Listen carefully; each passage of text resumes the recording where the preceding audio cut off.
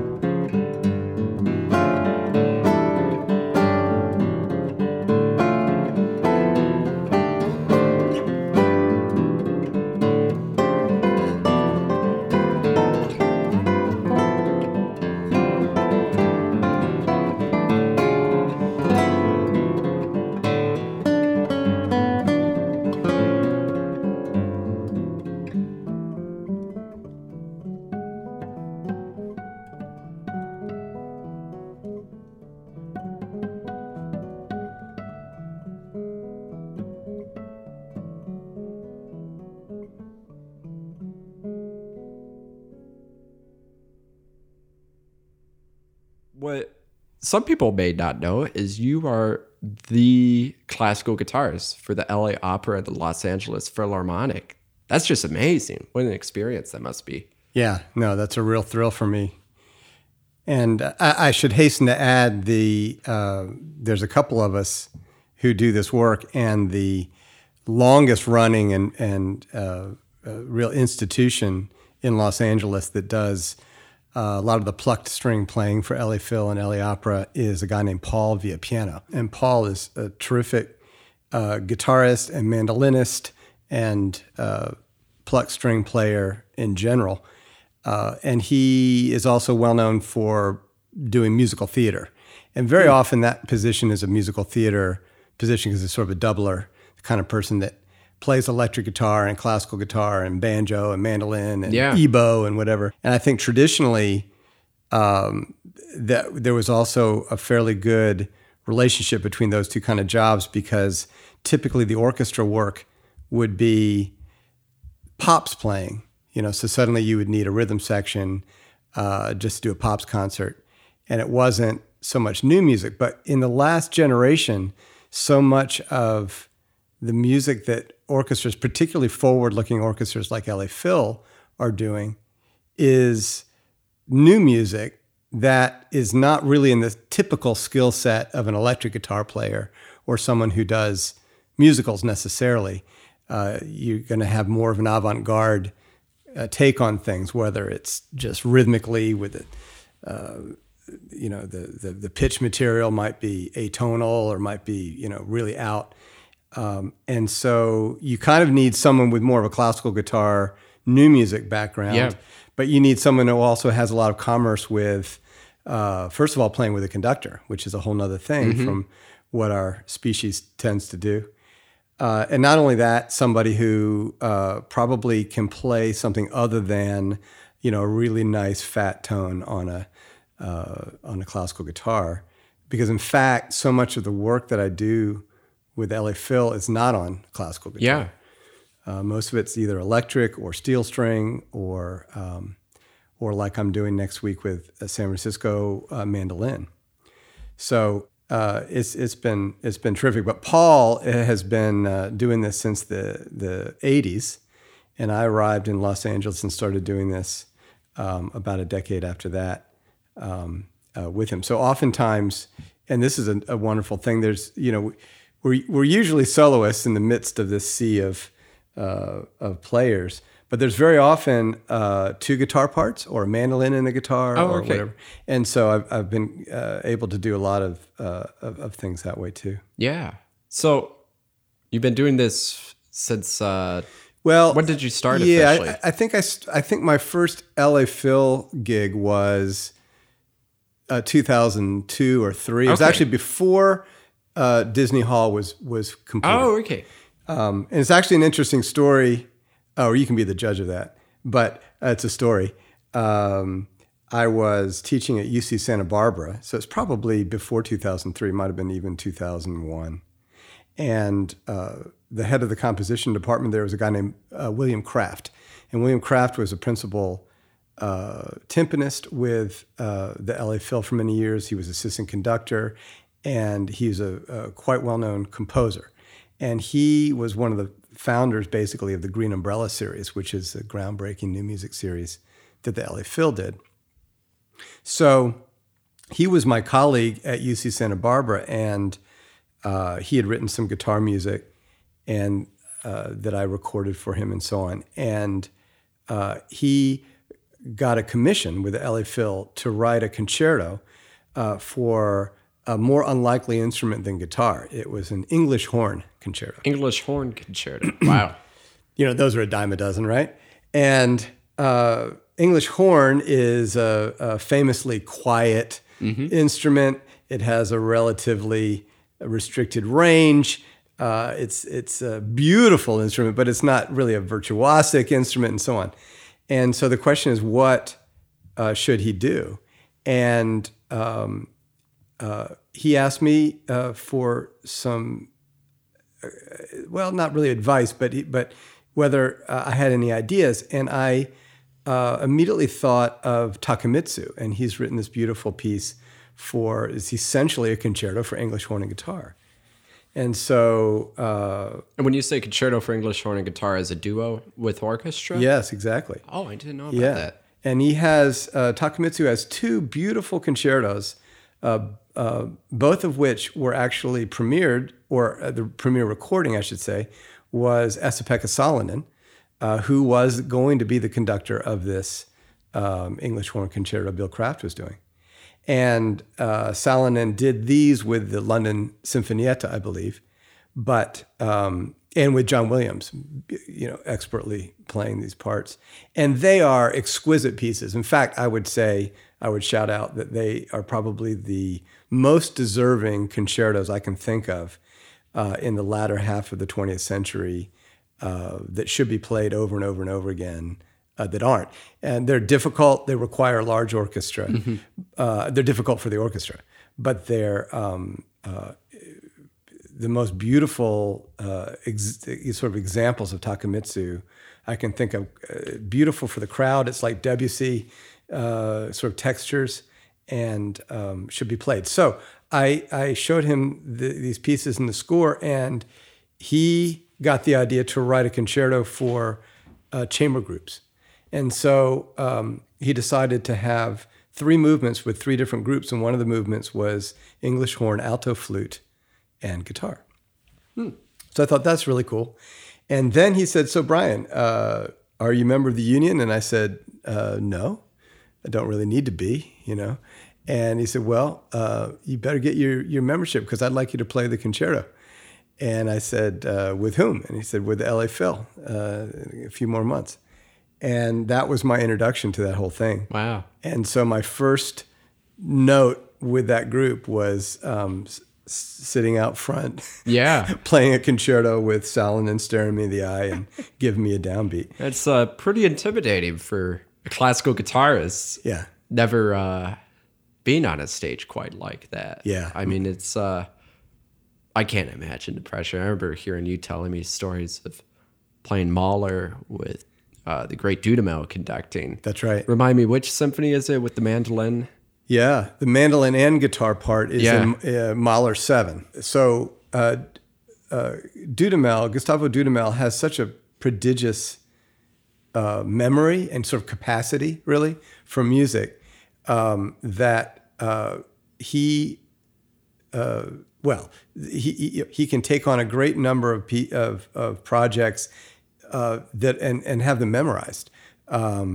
And somehow marshal the forces to do these things in quick succession. For example, he conducted the full Mahler set, the 9 symphonies memorized. All of them? All of them in the space of a couple of months over which, he did them all.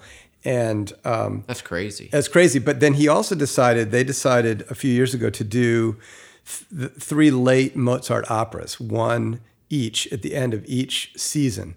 And Don Giovanni, therefore, was one of those. And to stage it in Disney Hall, it's not an opera house. And they had all of the action on the normal stage, and they built the orchestra basically up a floor. And you had to sort of walk up these stairs. It was this very futuristic kind of like, Battlestar Galactica looking set. And everybody was in... all the singers were in these uniforms and so on that looked very space age. And the question was, there's one very prominent mandolin solo in that piece. That's all you do is this one. And you accompany Don Giovanni and you're serenading, and so on.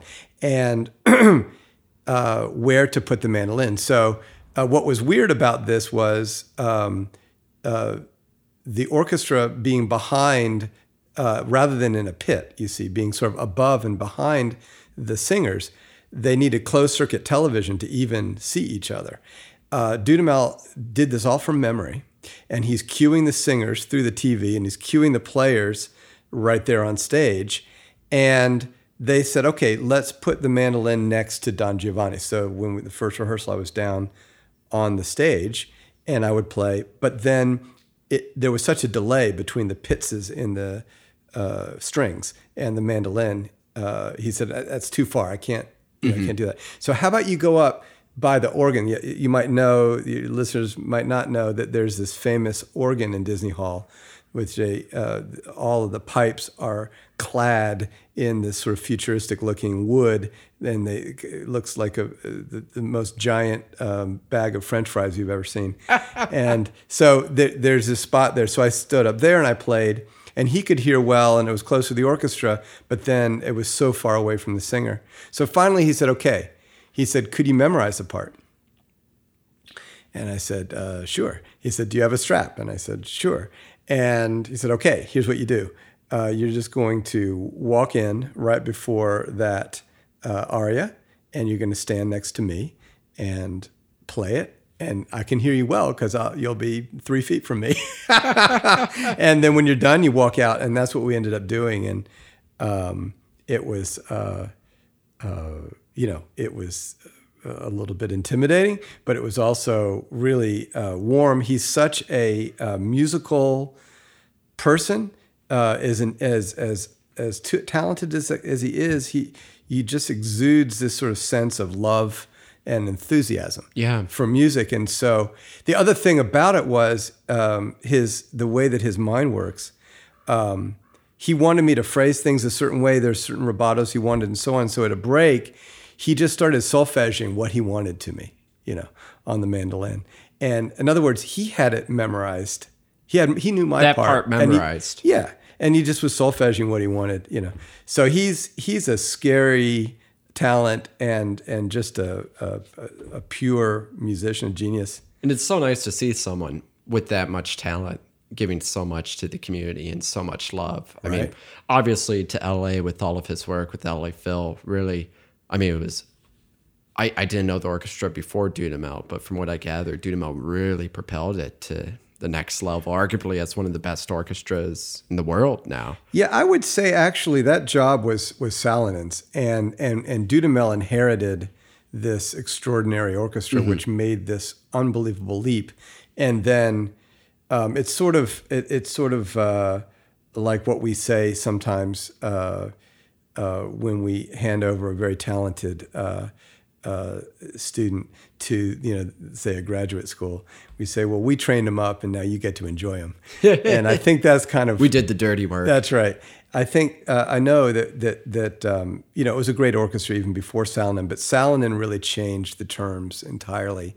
And the combination of him and Disney Hall, the sort of the architecture, the effect of that place on the psyche of the orchestra and the expectations. Those listeners who don't know Disney Hall, it's a traditionally Frank Gehry style building. It's maybe the most iconic of all of his buildings. And you just see this collection of waves of metal from the outside. It's this tremendously avant-garde, asymmetrical building. And inside, it's all wood, and it's this sort of basically a ship inside. And even in the lobbies of the that's hall, right. It's not just right inside the performance hall. It's amazing. And of course, acoustics. The acoustics are tremendous. There's not a bad seat in that hall. It's so transparent. I'll never forget a dress rehearsal in there that I was just observing, where there were, it was Pierre Boulez conducting, and he was conducting Strauss' last songs, and there were singers, soloists on the stage next to him, and we were way back. I mean, about as far away as you could be in that hall, which is not that far because everything's relatively close, but in the back. And one of the singers dropped a pencil while the whole orchestra was playing. And you heard this pencil drop, and not only did you hear it amidst all of this large orchestra music, but you could immediately focus on where that sound was coming from. Right to it. And so similarly, you can hear second trombone, you can hear, the back of the violins, you can hear the harp. It's really a great hall. So anyway, Don Giovanni was a good example of also the access that I enjoy at these times occasionally with these really, truly amazing transcendent musicians. And what I love about playing in the orchestra is exactly that, but not only the conductors. I mean, these players are, the top of the world, and to be able to interact in this kind of a, organism of music, I think it's the pinnacle of our art. You asked initially about the Mahler, and I've done the Mahler with Gustavo Dudamel, also with Esa-Pekka Salonen, also with Michael Tilson Thomas, who I'll be doing it again with next week. And three of the greatest conductors alive. Like, take your pick. I'm incredibly spoiled with conductors, but they couldn't be more different from each other. One of the funny things about the Mahler is that it's often, at least both with Salonen and Dudamel, they actually paired it with the Webern 5 Pieces for Orchestra, which is this very short piece, altogether maybe 10 minutes, not even. Mm-hmm. And it also has a small guitar mandolin part, and then the Mahler. The funny thing about Dudamel is he played the entire Mahler, which is probably 80 minutes of music from memory. Yeah. But he used the music for the Webern. For that little piece. So Frank Zappa, as you know, was this incredibly eclectic musician, and he wrote a lot of avant-garde classical music, and he wrote pieces. We were just talking offline about Tommy, famous rock opera, The Who, but Frank Zappa wrote something called 200 Motels, and it was basically an opera about his experiences on the road. Yeah. And it's incredibly irreverent, and as you might imagine from Frank Zappa, and mixes just sort of his style groove music with complete atonal avant-garde complexist music. And it was premiered by the LA Phil in 1970 at the Hollywood Bowl, I think with Zubin Mehta. And it was, this live thing, and it was madness, because you've got solo singers, and then you've got the Mothers of Invention, his band, and then you've got this giant orchestra and so on. So I didn't realize this, but apparently Frank Zappa was one of the first sort of celebrities of Los Angeles to really welcome Salonen to Los Angeles when he first came to the LA Phil, and in the 90s, and they struck up a friendship. So Zappa, of course, passed away a while ago, and his family kind of put together, reconstructed 200 Motels, and they decided to do a proper performance of it, like really get it together. Yeah. And so they did that, and it requires not only his band, basically. So he had, some of the surviving members and some new people in the front, but then a giant orchestra. I think there were maybe 8 horns. There were, just a huge brass section, and 3 classical guitars. 3 classical guitars. And so it was me and Paul Villapiano and Matt Greif.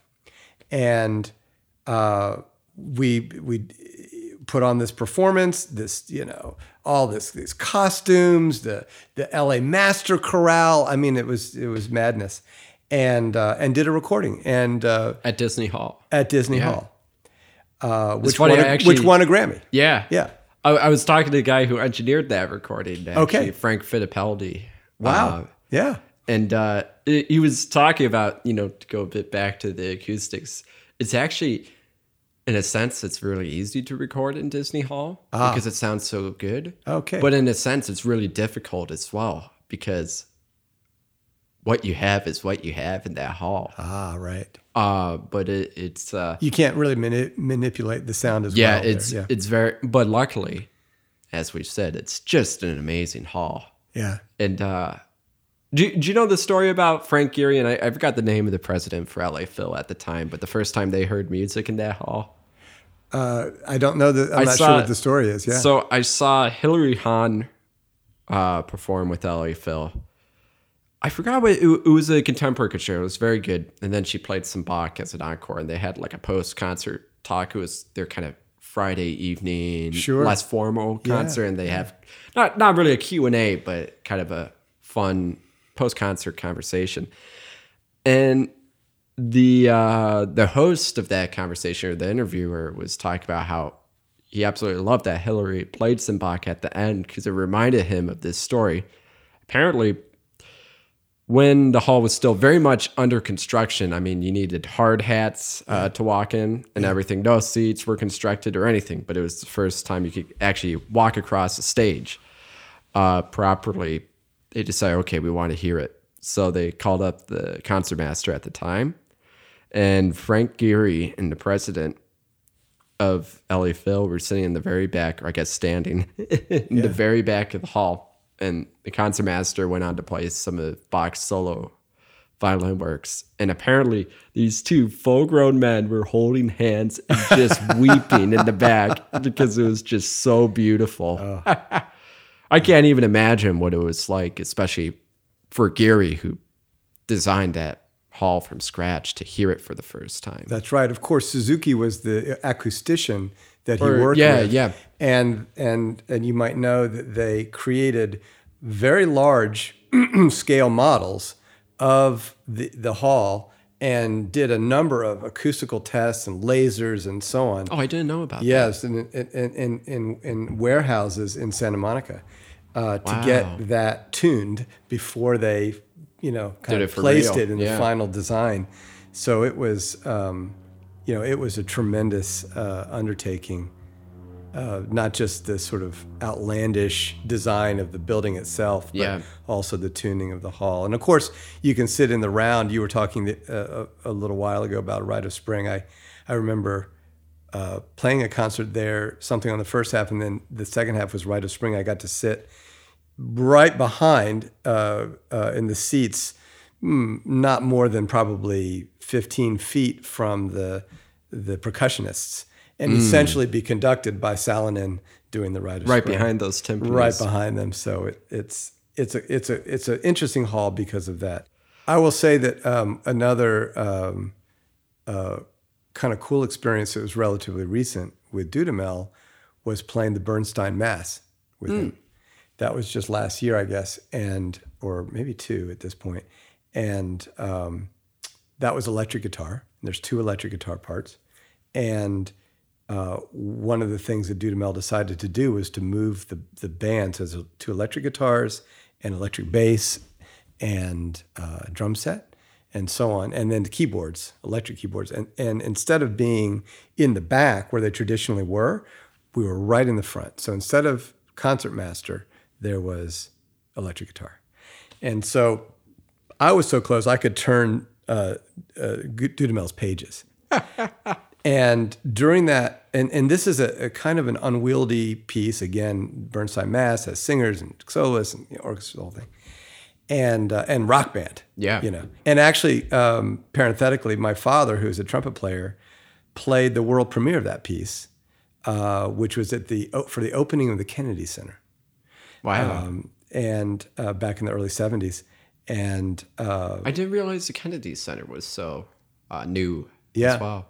It was kind of in that era of the Dorothy Chandler Pavilion, which was the previous home of the LA Phil here. And it was, but it was, slightly later. So sort of late 60s, early 70s. And that kind of era of grand, building kind of. And the funny thing with my dad was that there's this one part, where the electric guitar, where my part plays in unison with the principal trumpet. My dad was playing principal trumpet for that. And it's this dee-dum, da-dum, dee-dum, dee-dum, dee-dum, dee-dum. And it has this kind of rhythm where you really want to lock into the articulation and so on. And I said, Dad, I got to play Bernstein Mass, and there's that cool thing with the trumpet. And he said, there's guitar in the Bernstein Mass? And there's probably 30 or 40 pages, of the part. I mean, it's a very significant part. Oh, that is so funny. And and all he remembered was the main character, Jesus, is playing a guitar at a certain point. He said, "You mean that part?" I said, "No. I mean, sure, yeah, that, but the whole thing, like the part where the trumpet and the guitar play together." He had no memory of that at all. Oh, that is so funny. But the other thing about Dudamel in that case was that I was able to see him work really close, and he talks to you and so on. And there was this one funny part where there is a pre-record that Bernstein asked to always be this originally pre-recorded thing. It's sort of this rustic, woodwindy kind of sound, like maybe shepherds, playing on pipes kind of sound. And it's a little out of tune. I mean, it's sort of supposed to be, but in the first rehearsal when it happened, without thinking, I just sort of, I was startled, because it's kind of loud and it's out of tune. And I kind of, just made a facial, taken aback look. And he did the same thing. And he looked at me and he sort of exaggerated, like, wow, that's out of tune, And then from that point forward, all the rehearsals and all 4 performances, each time that would happen, he would look right at me and he would sort of open his eyes like, whoa, this is happening. And he was just so friendly to everybody, The other thing about that piece that I noticed was how gorgeous his baton technique is. Well, he holds it in a very interesting fashion. Yeah, I mean, it's almost like he hardly holds it. You can't see this on the microphone, but he's holding it between his index finger and his thumb in a way that feels like it should just fall out at any moment. And right on the cork. Yes. Because, I mean, I'm no conductor, but from what I gather, the cork kind of goes a bit more in the palm, right? And then the... Can do, I guess. Yeah, sometimes for some conductors. That's right. And he's holding it that way. And what that means is then that he can control the way the tip moves independently from his hand. So he gets two... And of course, a lot of conductors do this, but I've never seen it so beautiful and so up close, where he's, say, moving down, but the tip is sort of moving up. And this gives a very different feeling of, it's much less aggressive emotion. And there's the thing about Bernstein Mass is that it's considered a somewhat flawed piece. It's a little bit indulgent, like some of his music was, and like his kind of personality was. So people wonder, okay, it's not quite a masterpiece, but it's almost, but and one of the indulgences is the length of the coda. It goes on and on and on. And one of the magical things that I noticed over the course of the 4 performances was that rather than me feeling that the coda was getting longer and longer, usually if something's kind of bad, that it's going to get worse, if you listen to it over and over again. I mean, the playing was exquisite. The singing, there's a boy soprano, he did great, all this stuff. But it's just come on already. Why is it so long? But Dudamel figured out with his baton technique, which I guess is like bow technique, to really change that moment, that extended coda, and somehow hone in on it and change the way it was played.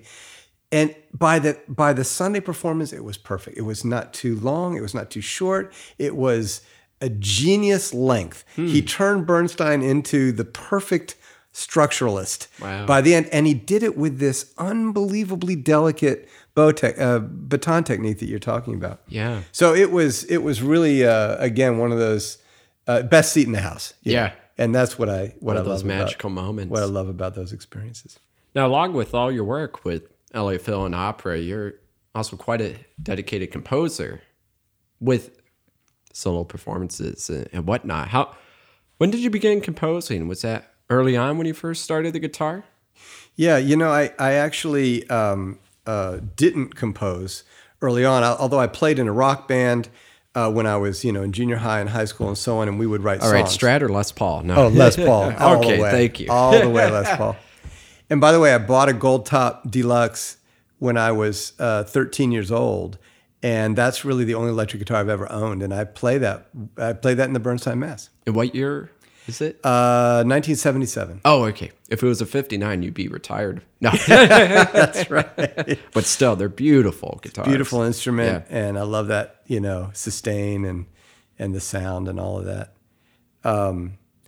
So we would write songs and so on, but when I went to school, when I went to college, I studied math and physics as well as guitar, and was not thinking of myself at all as a composer.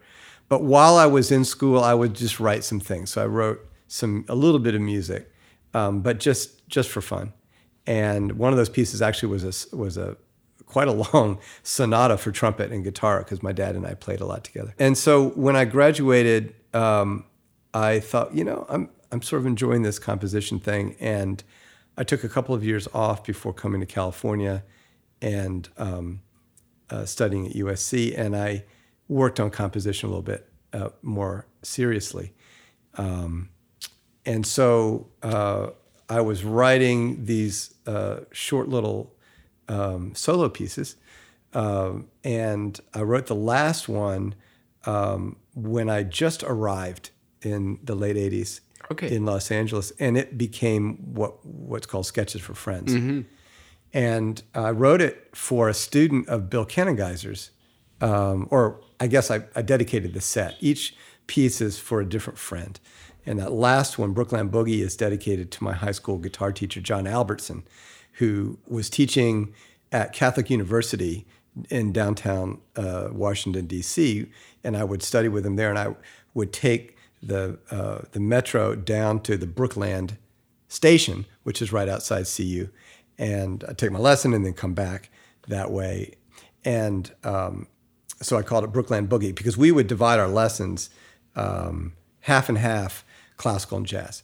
And so I would work on, whatever, Ponce or Targa or Bach, and then we would work on soloing and chord melodies and stuff like that. And sometimes we would just trade eights, and so Brookland Boogie is sort of an homage to some of the trading eights that I would do with John. So anyway, I dedicated the whole piece though as a set to Hazel Ketchum, dear friend of mine, about the only person I knew in LA when I first arrived. Mm-hmm. And she and her husband, John, were kind enough to let me couch surf in their apartment for the first couple of months that I lived here. And I wrote that piece in their living room. Yeah. And, wow. And so she played it on a recital. She premiered it, Hazel did. And then, but Bill learned it as he was teaching it to Hazel. And he thought, hey, this is maybe something I could keep playing. And so right when he was doing all of his Concert Artists Guild concerts and really starting his big solo career, I was lucky enough to have him take that piece on. So that kind of gave it a life. I've heard him describe that piece, saying his student brought in this really neat composition by guitarists he didn't know at the time. Yeah. And then before he knew it, that guitarist was studying with him. Yeah. And then before he knew it, that guitarist was then his boss at USC. Yeah. It's crazy how things go sometimes. That's right. Strangely, that piece is kind of vernacular little vignettes, and I always felt like it wasn't sort of, the super serious composition that I was trying to do at the time. I kind of separated it in a way. Mm-hmm. And I remember my teacher at the time, Stephen Hartke, was saying, no, this is great. You need to, you need to lean into this. And it took me a long time to understand that. But it actually is my voice, and it wasn't like I needed to grow out of it or do something different. And so all of my music, whether it's abstract or not, is basically, it's the same. I'm the same guy. Tell me about the Kaleidoscope project. With your concerto on that CD. And I guess you can explain it, but for those of you who don't know this CD, I actually played an excerpt of it, Bill playing Bogdanovich for his episode last season. Yeah. It's a CD of 4? Or 6 different concertos, or concertis. Concerti, I guess. Concerti with cacti and the... That's right. Octopi? Is it octopi or is it just octopuses? I don't know. Yeah, that's kind of the perennial question we all have. Yeah. But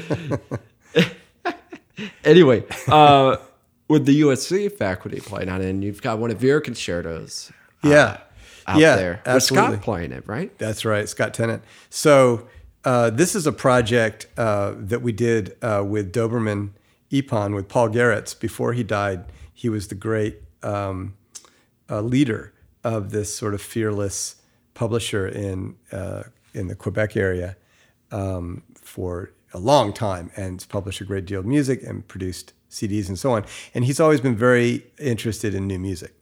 And so we launched this project to commission concertos that would then be played by the USC faculty. And it morphed over the years when we were kind of conceiving it in different ways. But what ended up happening is we commissioned a piece for each faculty member. So Jim Smith played a beautiful piece by recent graduate at that time, Steve Gates. And Bill played this beautiful concerto that Dusan Bogdanovich had written called Kaleidoscope. And I played a concerto, gorgeous concerto by Donald Crockett, who is the chair of the composition program at USC, and also the conductor of the new music ensemble there, which we call Thornton Edge. And I wrote a concerto for Scott Tennant. So that was the core. And then we also had two other pieces. Doberman had recently published a piece by Simone Iannarelli, the Italian composer living in Mexico. And we brought in Martha Masters, who at that time was also doing some teaching at USC. Okay. So she gorgeously played this piece by Simone. And then we rounded it off with a beautiful piece called Prayers, which is a 2-guitar sort of concerto with strings that I played with Bill. Oh, okay. So that made it 6. Yeah. And we did a performance of all 6. In one concert? In one concert, Wow. yeah. And it was epic. And the orchestra did beautifully. It's hard to play all this new music. You probably heard from the other podcast, Kaleidoscope is just a sea of polyrhythms.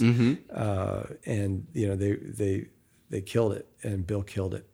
And and then we recorded it over the course of the next day. Yeah. At on site there at Newman Recital Hall at USC. But my piece, it's called A Fanciful Plaint, is an homage to Jim Smith.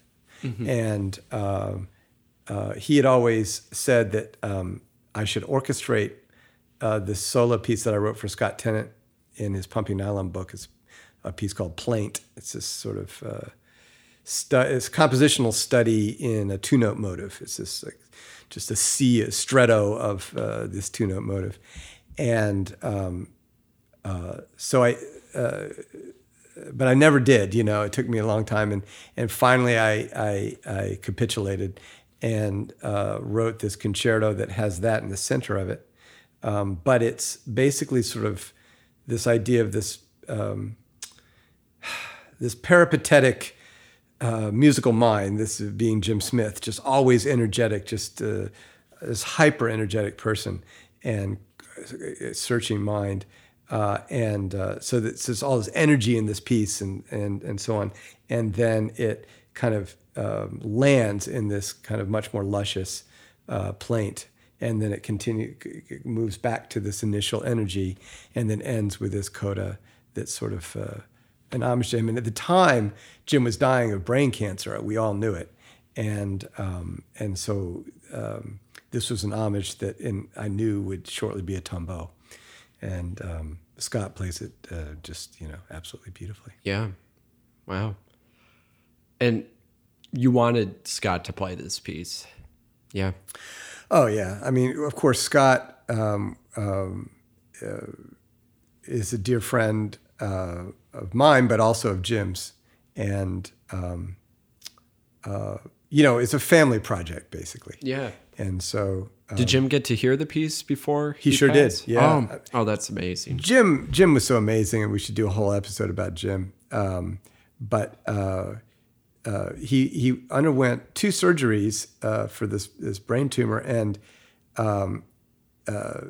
this concert was in between the 2.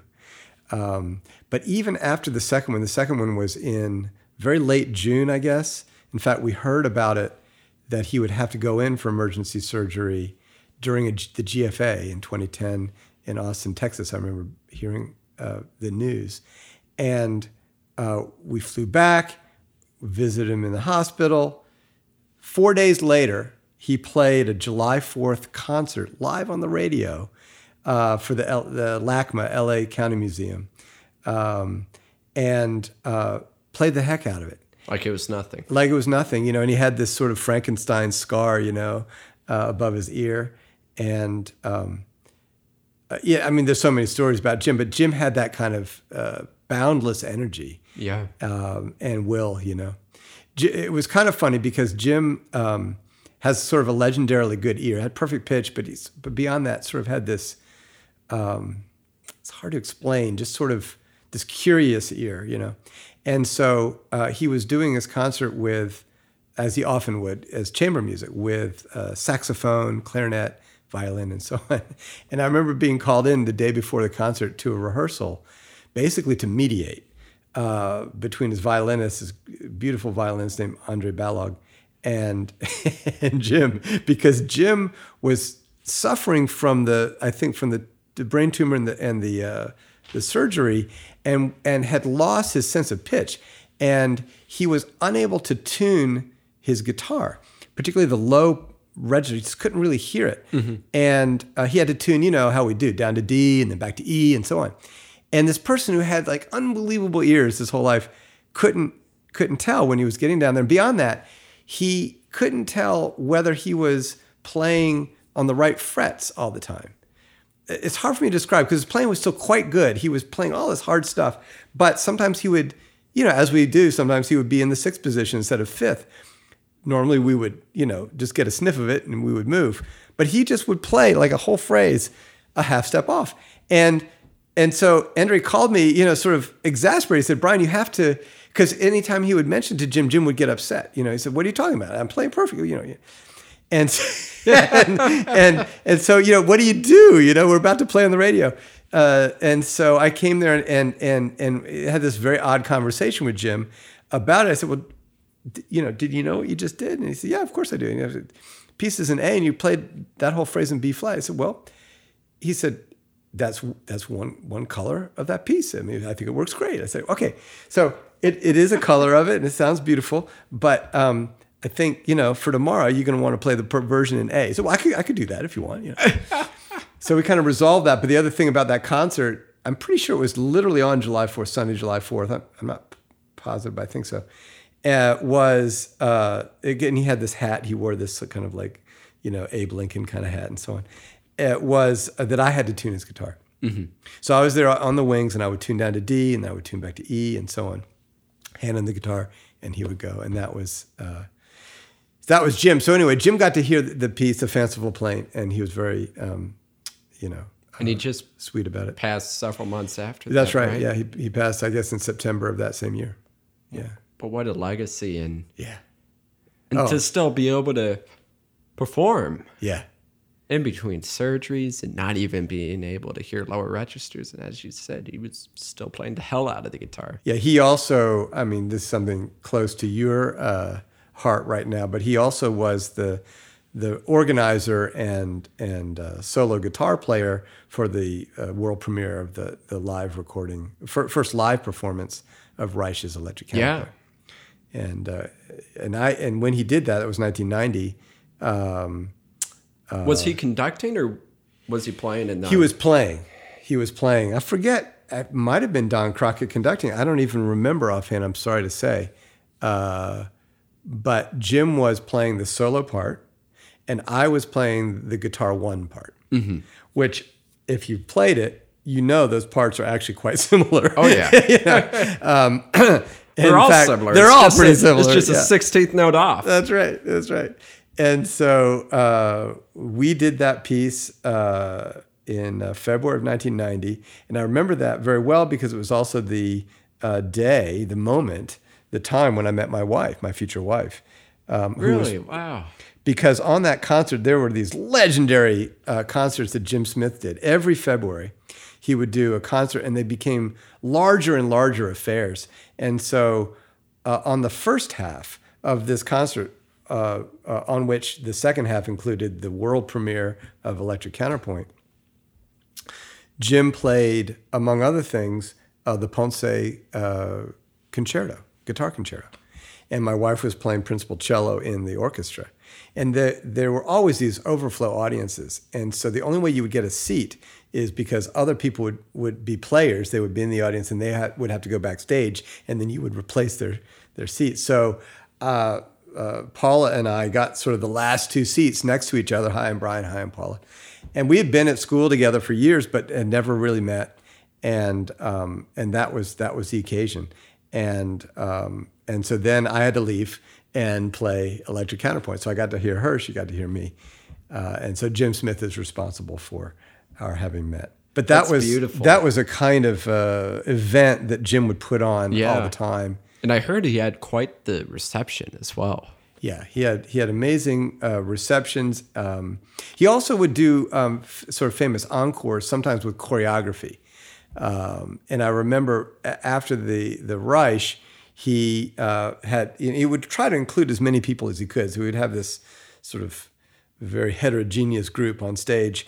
And he did sort of the send up of a Reichian minimalist idea, but he had a friend of his dress up like you were at a prize fight at Las Vegas, and you had the girl who would show, okay, round 3, round 4, and so on. And then she came out and she would have these signs with these different numbers, which indicated, how many times we had gone through the cycle. And it was, typical Jim. Thank you, Brian, for being on the show. Please join me in 2 weeks for a conversation with the Grammy Award-winning microtonal guitarist John Schneider. I'm going to leave things today with Brian's recording of Dusan Bogdanovich's Prayers. This is for guitar duo and orchestra, featuring Bill Kanegeiser as Brian's duet partner and the USC Thornton Edge Ensemble. I'm David Steinhardt, and we'll see you next time for the Tone Base Classical Guitar Podcast.